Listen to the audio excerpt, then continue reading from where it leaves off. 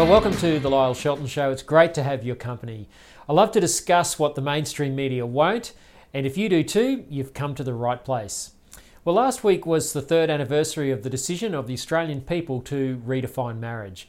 Remember the postal plebiscite on same-sex marriage? I do. I think I'm scarred for life.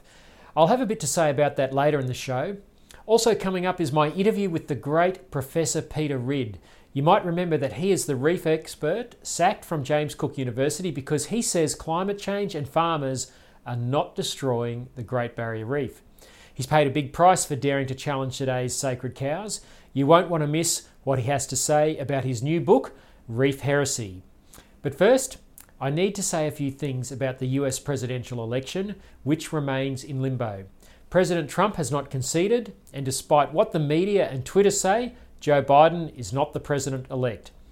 The Washington Post says democracy dies in darkness, but I want to add that a fixation with hair dye doesn't help. Let me explain. It's too early to say Trump can prove fraud and overturn the presidential election result, but the evidence his team is gathering is formidable.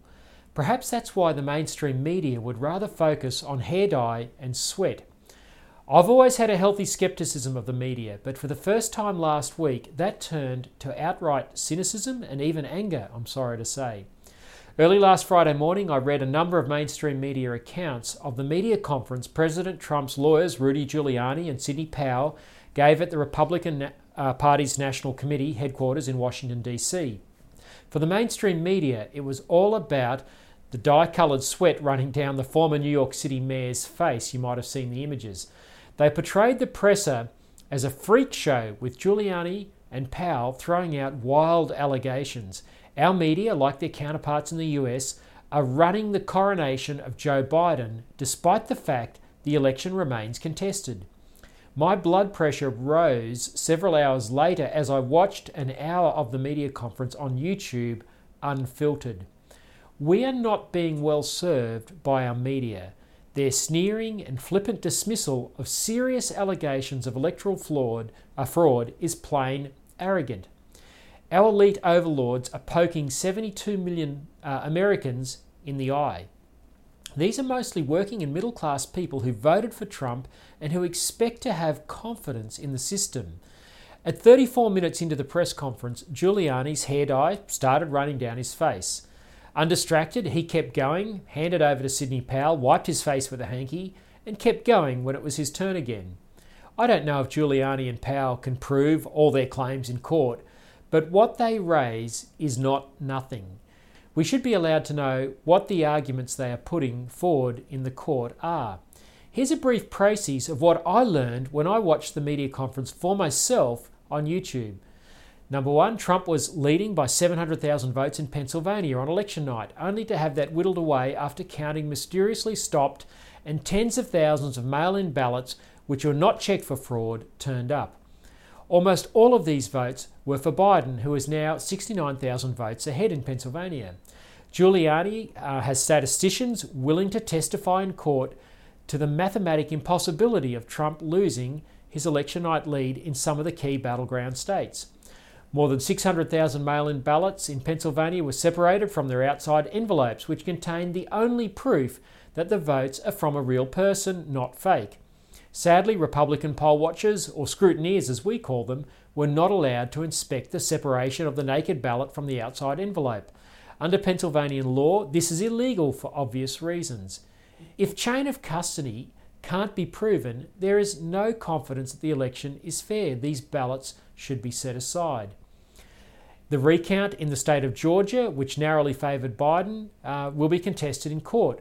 This is because unchecked mail-in votes that had become separated from their outside envelopes were counted again in the recount. A pointless exercise. That's like counting counterfeit money and adding it to someone's bank balance. In Democrat-leading cities like Philadelphia and Pittsburgh, people who had cast illegal votes were allowed to fix or cure them. That same opportunity was not given to voters in Republican-leading counties where people had made mistakes with their ballot. In Detroit, Michigan, an electoral official by the name of Jesse Jacob has signed an affidavit alleging that she was instructed by her superior to backdate late mail-in ballots. Now, these overwhelmingly favoured Biden. Giuliani says he has hundreds of signed affidavits that he will lodge in court from people testifying to having witnessed significant fraud. Several people will testify that in Detroit, Michigan, a truck rolled up at 4:30 in the morning and dropped off somewhere between 60,000 and 100,000 votes, all for Biden. Sidney Powell says that she has evidence that the electronic Dominion voting machines used in many states were not tamper-proof and that fraud has occurred on a large scale. Now, the media should be reporting this and they should be doing their own investigations. Instead, all they do is ridicule two of the finest lawyers in the US because of Trump derangement syndrome justifies anything these days. Sadly, everyone, regardless of political persuasion, should care about allegations of electoral fraud. That is more important than even who ultimately wins. Now, since the joint media conference last week, Sidney Powell has been cut loose, it seems amicably, from the Trump legal team. She will keep pursuing the Dominion voting machine issues in separate legal actions, which she claims will expose criminal activity. We'll have to wait and see. It's taking time for both Giuliani's team and Powell's to get the evidence together, and we need to be patient. The media should care about this because democracy cannot function properly without an informed citizenry and a citizenry that has confidence in their electoral system. But maybe not having an informed citizenry suits the mainstream media. It's time we turn to alternative sources. The good source is a good start. Well, joining me now is Peter Ridd, a marine geophysicist and author or joint author of more than 100 scientific papers and co-inventor of a range of instruments used on reefs around the world. He shot to prominence in about 2016-2017 when his then employer, James Cook University, disciplined him for questioning the quality of much of the reef science being used to tell the public that our greatest natural wonder was dying as a result of climate change, the crown of thorns starfish, and farmers spewing sediment and fertiliser nutrients onto the reef. He was later sacked and is involved in protracted legal action in a bid to see academic freedom restored in this nation. He has just penned an excellent book, Reef Heresy, Science, Research, and the Great Barrier Reef. Peter Ridd, welcome to the Lyle Shelton Show. Thanks very much. Peter, it's a great privilege to have you today. The title of your book is very provocative, and there's no doubt you're seen as a heretic by some people, particularly in academia and the media, and they've gone to great lengths to silence you. But the times that I've met you up in Townsville and heard you speak, I've found you to be one of the most polite, mild-mannered and considered academics I've ever met. Have you been surprised at the lengths JCU and elements of the media have been prepared to go to discredit and silence you? Not really surprised, I suppose. Disappointed. There's actually quite a number of scientists who are my opposition scientifically, so as to speak, who actually are on my side in terms of academic freedom. They disagree with me scientifically, but they're actually on my side. It's really only as you get higher and higher up in the institutions that you get this wanting to crush any sort of dissent. That's where the problem really lies, and that's where the disappointment is, I think.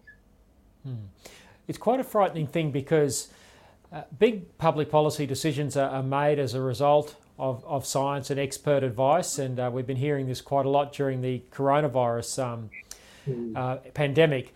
But the thesis of your book is that the reef is actually fine, and it's in very good health, and you say that the crown of thorns starfish are natural predators and they're not destroying the reef. Warming ocean water actually makes the coral grow faster, and farm runoff has minimal impact on the inner reef and no impact on the outer reef. So what's all the fuss about? Well, exactly. And it was interesting. I mean, just the other day, it's probably a couple of weeks ago now, I was in at the Great Barrier Reef Marine Park Authority talking to their chief, and I was saying, pesticides and sediment just doesn't have any effect on the reef. And his comment was, well, we've never said that it does. And I think, well, somehow or other you've managed to give the impression to the whole world that farm runoff is having this effect. And it would be really nice if you could actually say what you just said now on a broadcast like this. But of course, they never want to say those sorts of things out in public. So, you're right. Of the threats to the reef, the only one that I see has even some substance to it is whether the ocean pH, this is sort of like the acidity, will change with increasing carbon dioxide concentrations.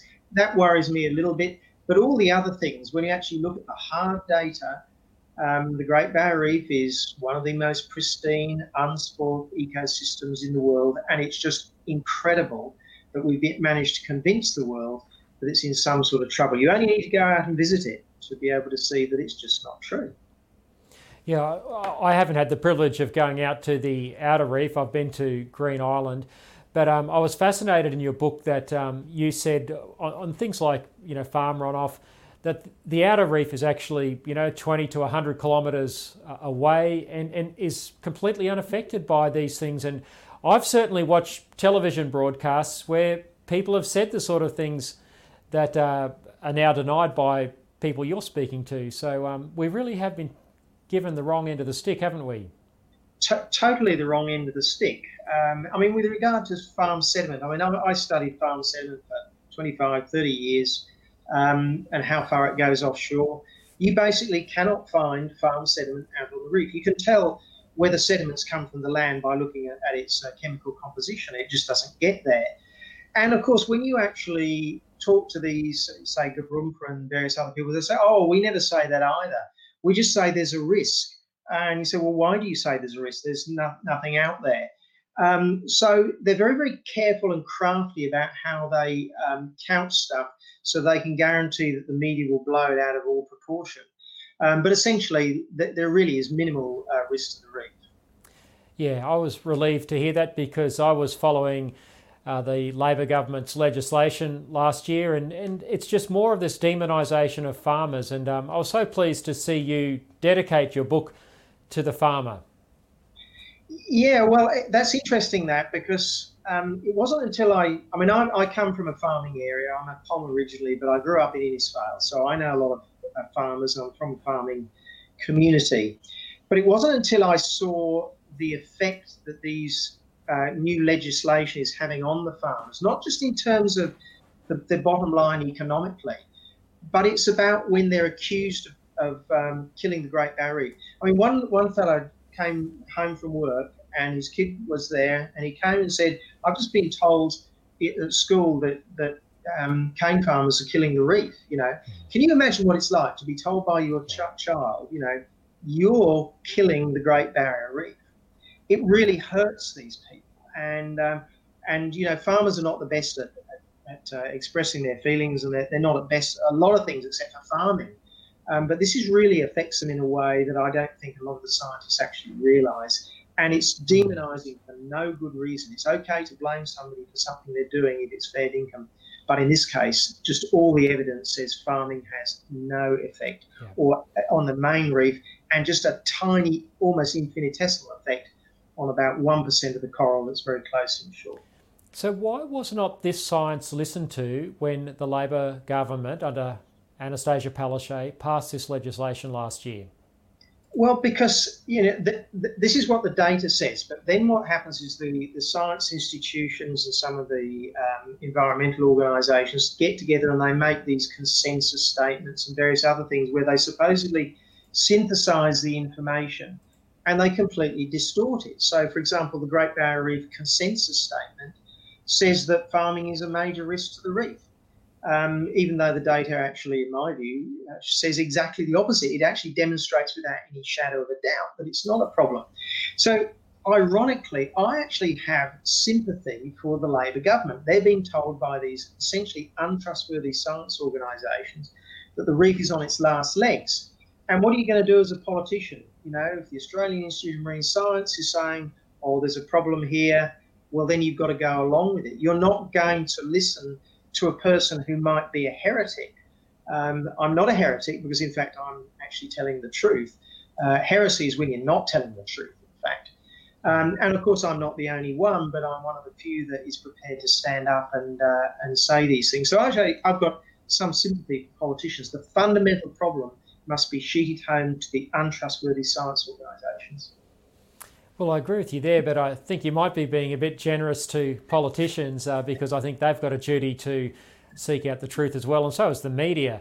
Yeah. But the other class of people that's being demonised, not just farmers, is all of us for existing, because we are, causing climate change by driving our cars and turning our lights on and travelling overseas and all of these sort of things. And so we hear incessantly that climate change is destroying the reef. President Obama, when he was president, said so. So I was interested in what you had to say on page 27 of your book, and I'd like to just read it for our viewers and get your response. You say, the sea level is now lower than when the Egyptians were building pyramids and when the Earth's climate and the Great Barrier Reef was a degree or so hotter than today. Yep, that's right. Extraordinary. There's no buts about that. You can. The sea level was about a metre high, and actually, when the sea level fell, it fell very gently over a few thousand years. And of course, the coral tries to grow up to the sea level surface, basically the spring low tide level. If you drop the sea level, all that coral that was once growing there now gets killed. So there's vast areas, what we call the reef flats, on the Great Barrier Reef where there's dead coral, but it died a few thousand years ago. And, there's no ifs, no buts about that. But also, if we do get a bit more of a warming climate over the next century, that will make the corals grow faster. If you go from the southern end of the Great Barrier Reef to the northern end of the Great Barrier Reef, the coral grows about 50% faster in the northern end. Same species of coral grows faster in warmer water. If you go up into Papua New Guinea and Thailand, it grows even warmer still. So it grows there about twice as fast as it does on the southern Great Barrier Reef. Essentially, corals like it hot. You don't go... you're in Brisbane. There are corals in Moreton Bay. There's surprisingly good corals in Moreton Bay. But they're actually stressed because the water is too cold.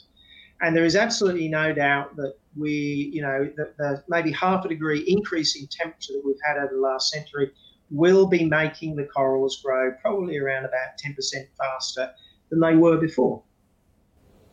It's unbelievable. So when James Cook University sacked you, you took an unfair dismissal case to the Federal Circuit Court and you won, but that was later overturned in the Federal Court. The Circuit Court agreed with you that academic freedom was sacrosanct. Judge Vastas said, quote, incredibly, the university has not understood the whole concept of intellectual freedom. Wonderful comment. But JCU appealed that decision and the higher federal court ruled against you, saying this, and I'll just read what they said because I think this was quite alarming.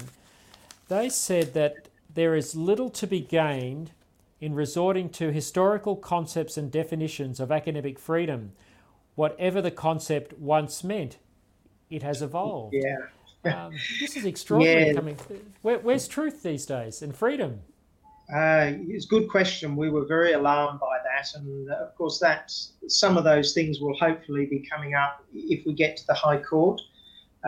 We've got a hearing to determine whether they're going to hear the appeal.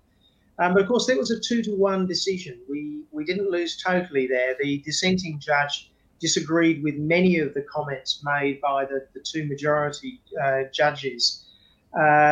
So actually, very crudely, we were sort of 2 judges with us and 2 judges against us. So we've got a reasonable chance in the High Court. But of course, since then, we've also had the federal government step in with Pauline Hanson's help, in fact, to change the Higher Education Act to define academic freedom more broadly and not perhaps exactly the way those judges maybe would like to define it. I heard you speaking about that legislation on The Outsiders the other week on Sky News. You said that perhaps, while it's a good start, it perhaps doesn't quite go far enough. Can you just explain what you meant by that? Well, there's a few things. The most important thing is that you can have a great rule, but if you're not going to enforce it, well, it doesn't work. So you can have a thing where you say, look, universities must allow academic freedom. You can't impose these codes of conduct where you've got to supposedly be polite and all these sorts of things. And the university decides whether you've been polite.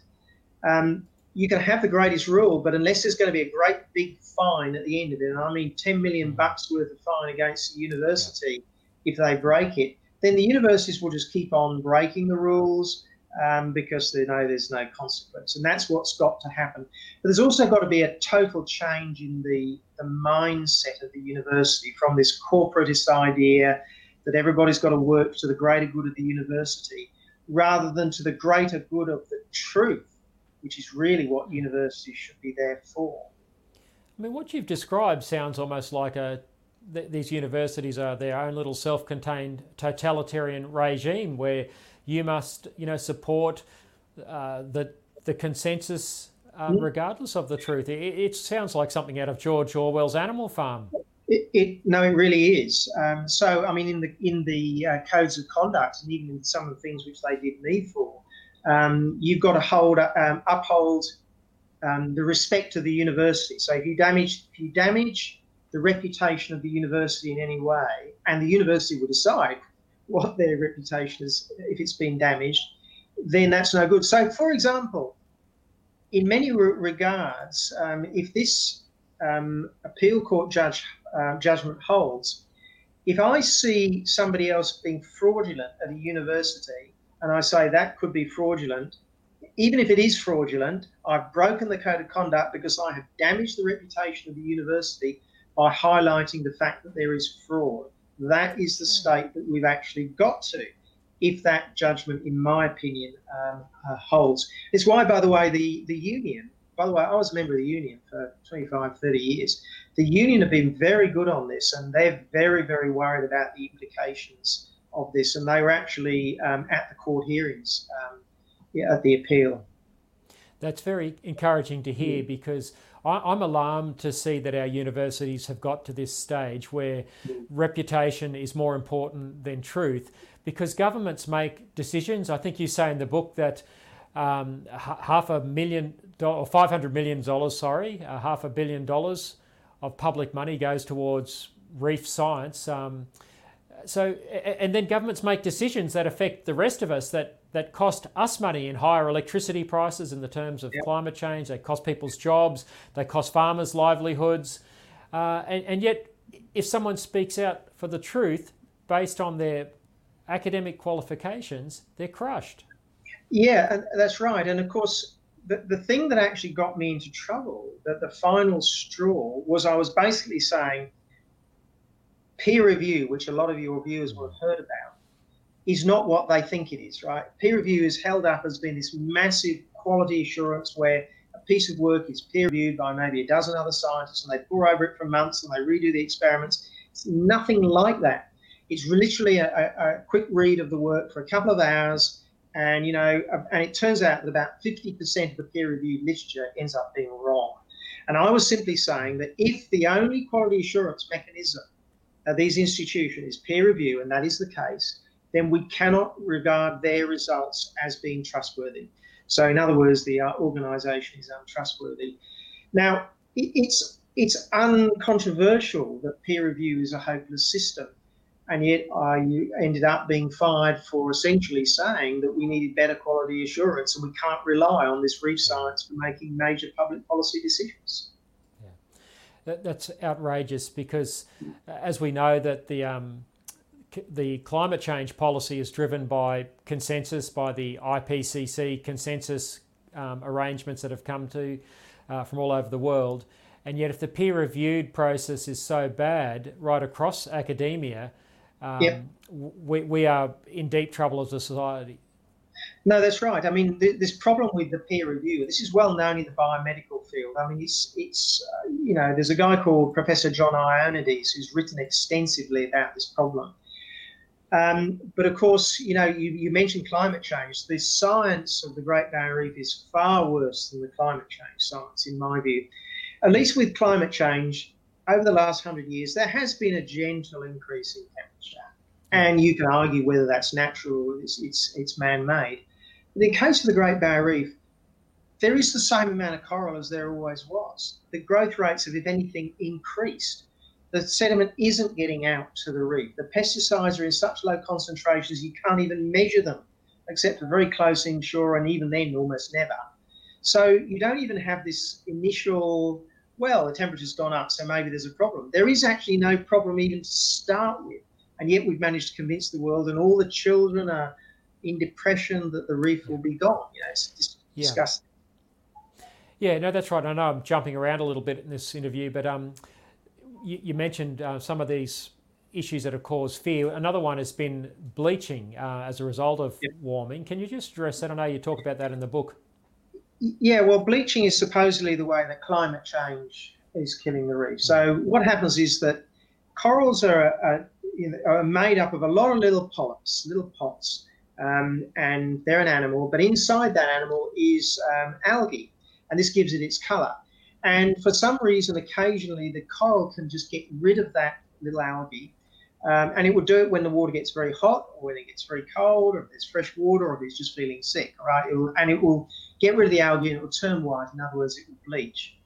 Now, this certainly happens on occasions when the water gets very, very hot, unusually hot for that particular location. But these bleaching events must have been going on for, ever since the year dot.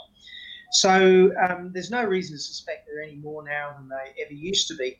But the incredible thing about corals is that they have the ability to adapt to temperature changes better than virtually any other organism, because they take in this algae, but depending on what type of algae they take in, it's just floating around in the water, they can deal with very hot temperatures or they can deal with very cold temperatures. So often what will happen when a coral bleaches, it gets rid of this algae that it's got at the moment.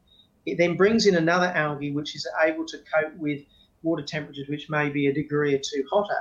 So this bleaching thing actually allows it to adapt to its conditions in the way that we can't. We've got to go through many generations of natural selection to be able to cope with hotter temperatures. Coral can do it within a few months just by changing the algae that lives inside it. Well, that's fascinating. Well, Peter, you've been incredibly generous with your time. I'm so grateful to you for writing this book. There it is there. It's called Reef Heresy, Science, Research and the Great Barrier Reef. Peter, we wish you all the best in the High Court. I trust that they grant you leave to have that case heard there, and that somehow this helps awaken Australians to the need for freedom of speech and for freedom for academics in our institutions. Thanks very much. My pleasure.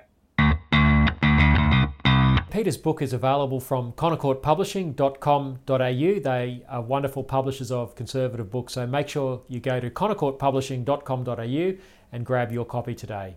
We need to keep fighting for freedom. This week marks the 3rd anniversary of the Australian people's decision to redefine marriage in law. In the years leading up to the historic 2017 postal plebiscite, and then again during the 3-month campaign, Australians were told there would be no consequences. The only people affected would be the loving couple. Remember that? This, of course, was a lie. But fear of being labelled a bigot drove a majority of Australians, sadly, to vote yes. Now, as I speak, I'm before the Queensland Civil and Administrative Tribunal for speaking for the rights of children to be protected from harmful gender-fluid indoctrination by LGBTIQA+ drag queens in public libraries. The Perth couple, Byron and Kira Hordyke, have been banned from fostering children because of their Christian beliefs. They are before the Western Australian State Administrative Tribunal, which is equivalent to QCAT, which I'm before. They're there next week fighting for their religious freedom, for all of our religious freedom, not just theirs. Legal action was taken against Ballarat Christian College for wanting to uphold its parent community's views of marriage in its staffing decisions. And this week, 2 married women, one an AFLW player, announced in the media the birth of their baby daughter. Sadly, this little girl has been denied her father, not because of tragedy or desertion, but because 2 married women selfishly decided this would be that baby's lot in life. Now, I don't deny that those women can't raise that baby and show love and even do a good job as parents, but who is it to decide that a baby is denied the love of their father, or in the case of 2 men, the love of a mother to a child? Now, these are just 4 examples, and they are the tip of the iceberg. These negative consequences for freedom and children's rights were predicted by those of us who were arguing to keep marriage, but they were denied by the Yes campaign in the same-sex marriage campaign. In my recent book, I kid you not, Notes from 20 Years in the Trenches of the Culture War, I've written 15 chapters. 3 of those chapters are on the marriage campaign, and I'd urge you to grab a copy of my book at lyleshelton.com.au and read up about this historic event and some of the consequences that have flown. It's important that we continue the struggle for freedom of speech, for freedom of religion, for children's rights, and the rights of parents to have their children free of harmful gender-fluid indoctrination at school and in public libraries. Well, that's it from me for this week. I hope you've enjoyed the show. Thanks for your company, and please join me again next week for The Lyle Shelton Show. God bless. The Lyle Shelton Show is a production of The Good Source, hosted by Lyle Shelton. To watch, listen to, or read more content without the SJW PC fact filter, visit goodsource.news. Good, SAUCE.news. Become a Good Source supporter for exclusive access to live and unedited interview recordings, including the conversations before and after the show.